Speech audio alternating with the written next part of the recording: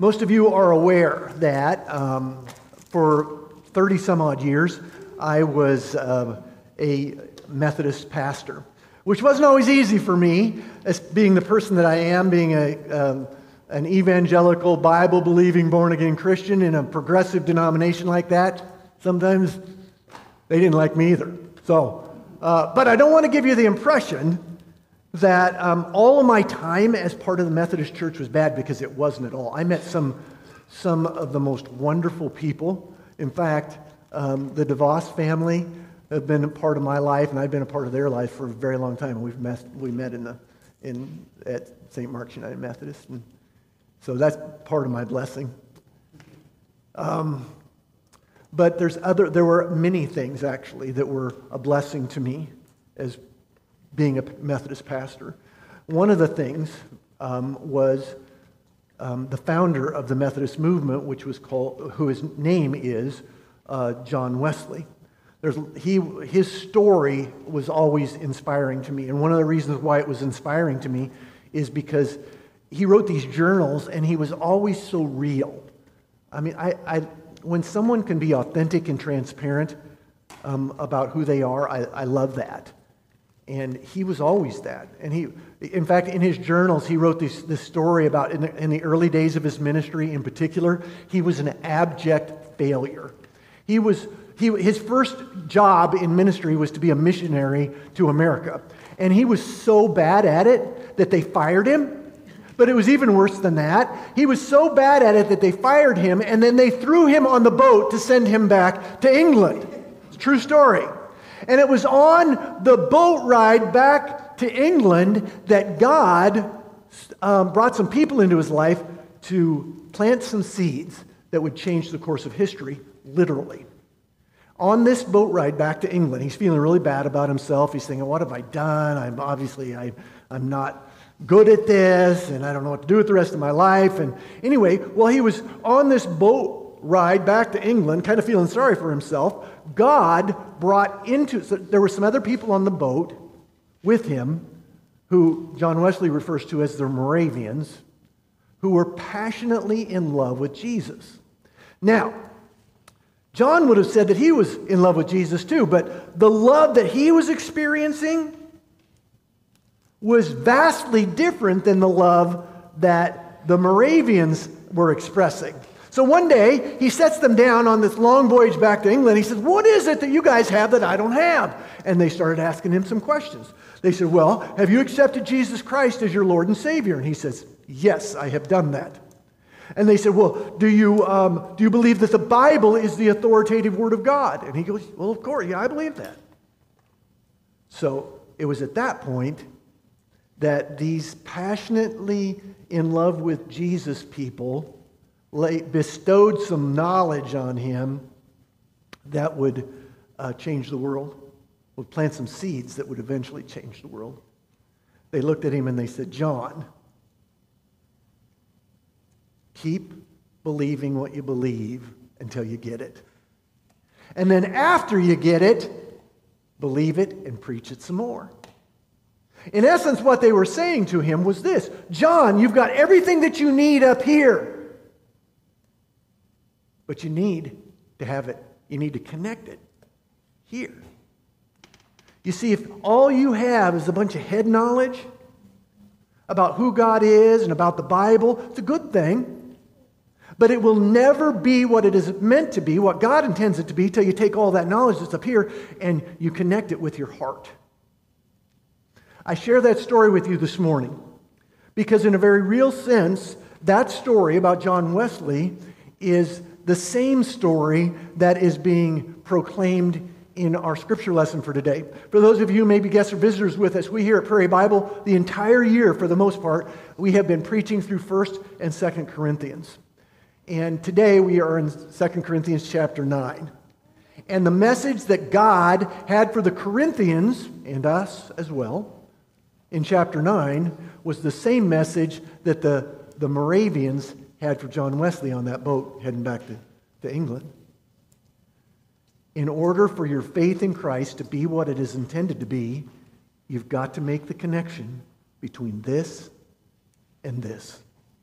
if you have your Bibles, I want you to open them up to 2 Corinthians chapter 9. And if you're using one of the church Bibles, that's on 1150. We usually have the passage up on the screen, by the way, but I would really encourage you to pull out one of the Bibles, because I'm going to, as I go through chapter 9, I'm going to be looking again at chapter 8 too. I want you to be able to see the context. You can listen and look at the context in the Scripture at the same time, but I want you also to test me and make sure that I'm not telling you something that I shouldn't be telling you. So read your Bibles, okay? 2 Corinthians 9.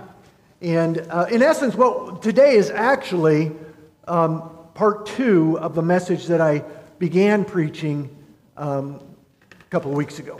We had Labor Day weekend and our prayer service in between. But a couple of weeks ago, I started a message on generosity, if you recall. And back in chapter 8, the Apostle Paul, if you recall, was tooting the horn of a group of Christians that were from Macedonia. Remember that? He was very impressed with this group of people. So impressed. He was particularly impressed by their spirit of generosity, as I kind of alluded to a moment ago.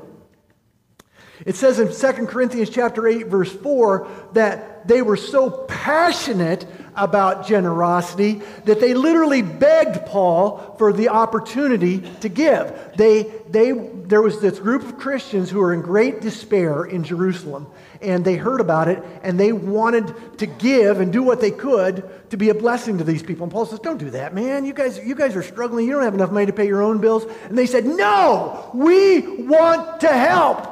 We're begging you, let us help. I remember when I read that a couple of weeks ago as I was preparing for that message, thinking, these people are weird. You're thinking it too, weren't you? You were. Who gets all excited and passionate about being generous? And then when I started studying for this week, I got it. I understood. You see, the reason why those people in Macedonia were so passionate about generosity wasn't because of generosity in and of itself. It was because they had made the connection between this and this. They understood that generosity was an expression of their love affair with Jesus. Yes, they knew, because they knew their scriptures and because they had been taught, that generosity is a Christian virtue that Christians should aspire to. They knew that. But they saw it as a passionate opportunity to share their love for Jesus. Now, as we move into chapter 9, we find something very interesting happening. As we move into chapter 9, we discover that the Apostle Paul isn't convinced that the Christians in Corinth are nearly as excited about being generous as the Christians were in Macedonia. They had been given the opportunity to make an offering to those who were suffering in Jerusalem too, and they pledged to do so. But as you read chapter 9, what you get is that Paul's going, yeah, I'm not sure you guys are really getting this. I'm not sure you've made the connection between here and here. The reason why I know that that's what he was thinking is because it says there in chapter 9 that he actually had to send emissaries to the Corinthian church to make sure that they actually fulfilled the promise that they had made to give. Now, look at the juxtaposition between the two churches. On the one hand, you have the Macedonians who are begging him, let me give, please let me give. And over here, he's got the Corinthians who he has to send people to. He says, let me take you by the hand. We'll get you there, honey. Because they hadn't done this. That leads us to our scripture for today. Look in 2 Corinthians chapter 9, starting at verse 6. With all of that as a background, the Apostle Paul, inspired by the Holy Spirit, says to the Corinthians, and by extension you, he says, here's the point. Those who sow sparingly will reap sparingly. Those who sow bountifully will reap bountifully.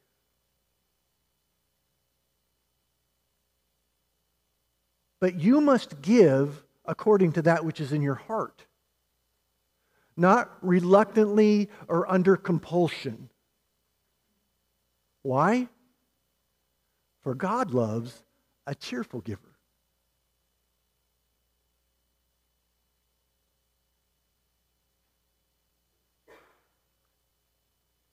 You need to make the connection between here and here to even begin to understand what cheerful giving is.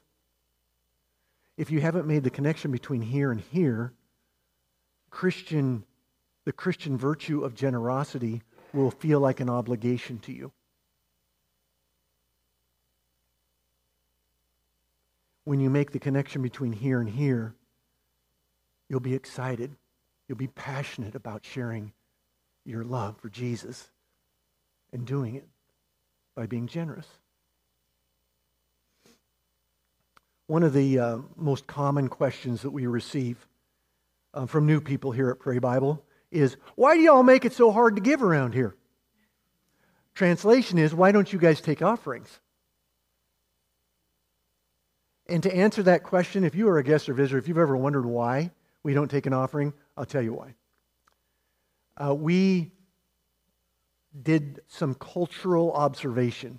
And what we discovered as we observed our culture was that there are people in our culture who want to believe certain things and don't want to believe other things. For example, there are a lot of people in our culture, probably not just our culture, but around the world, there are a lot of people in our culture who don't want to believe that Jesus is the only way into salvation.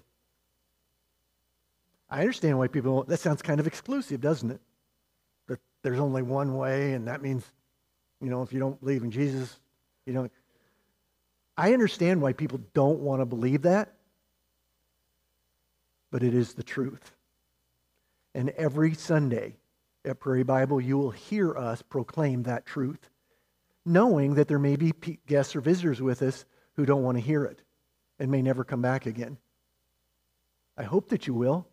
If you're one that doesn't want to believe that, I hope you'll come back and you'll understand why that is the truth just by being with us and learning with us. But we're not going to not proclaim that truth just because some people don't want to hear it. There are some people that don't want to believe that the Bible is the authoritative Word of God, by which we are called to live. I get that too. That feels very constrictive. There's things in that Bible that personally I don't want to have to live by either. But listen to me. Every Sunday we will lift up the truth that the Bible is the authoritative Word of God, knowing that there may be some people that will never come back again because they don't want to believe that. That hurts me, but we're not going to not do it. But let me tell you about something that some people do want to believe. Some people do want to believe that the only thing the church is interested in is my money rather than my soul. My dad was one of those people. My dad didn't even go to church, and he didn't even have any money. But he was convinced that the only thing the church cared about was his money. I remember that as a kid thinking, well, if that's something you want to believe, we will do everything that we can to dispel that belief from you about us. I'm not saying that there aren't some churches that think that. Maybe they do. I don't know. But we don't. And one of the ways we want to prove to you that we care more about you than we care about your money is that we chose never to take an offering. Not because we don't believe in the Christian virtue of generosity. We believe in that. But because we didn't want you believing that we cared more about your money than we cared about you. Now, does that mean you don't need to give? No, you need to give. But We will tell people, if you have concern about us and what our motivations are, don't you dare give a dime to Prairie Bible. I mean that sincerely. If you think my motivation is to tell you to be generous is so that I can get paid, don't worry about it. God will take care of me. Don't give to this church. But you need to give. You need to give for the sake of the gospel, and you need to give for your own sake. You want to know why? Because God loves a cheerful giver. See, all of a sudden you take away the excuses and it comes down to maybe it's just more about me than it is about them. And the only way you're ever really going to be able to grasp this concept of literally being passionate about giving is if you've made the connection between here and here. Because if in your mind you've simply believe that it's a Christian virtue, that I'm obligated to do it, and you haven't made the connection here, you'll never get to that place where, man, I get to do this. Because I am passionately in love with Jesus. And this is one way that I can express my passion. It's not the only way, but it's an important way. If you are someone who is struggling with this whole idea of being passionately in love with Christ, and I understand that, by the way. I use that language a lot, and there are some people just go, you kind of make me nervous even talking like that. If you don't understand a passionate love affair with Christ, it would be my privilege to help you to understand. Right over there is our prayer room. We have dedicated an entire room to prayer here at Prairie Bible because we believe so fully and utterly and completely in it.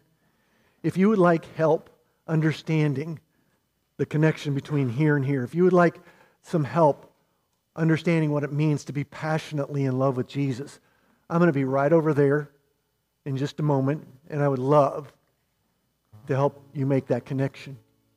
If there is something else that you need prayer for, it'd be my privilege to pray for those things too.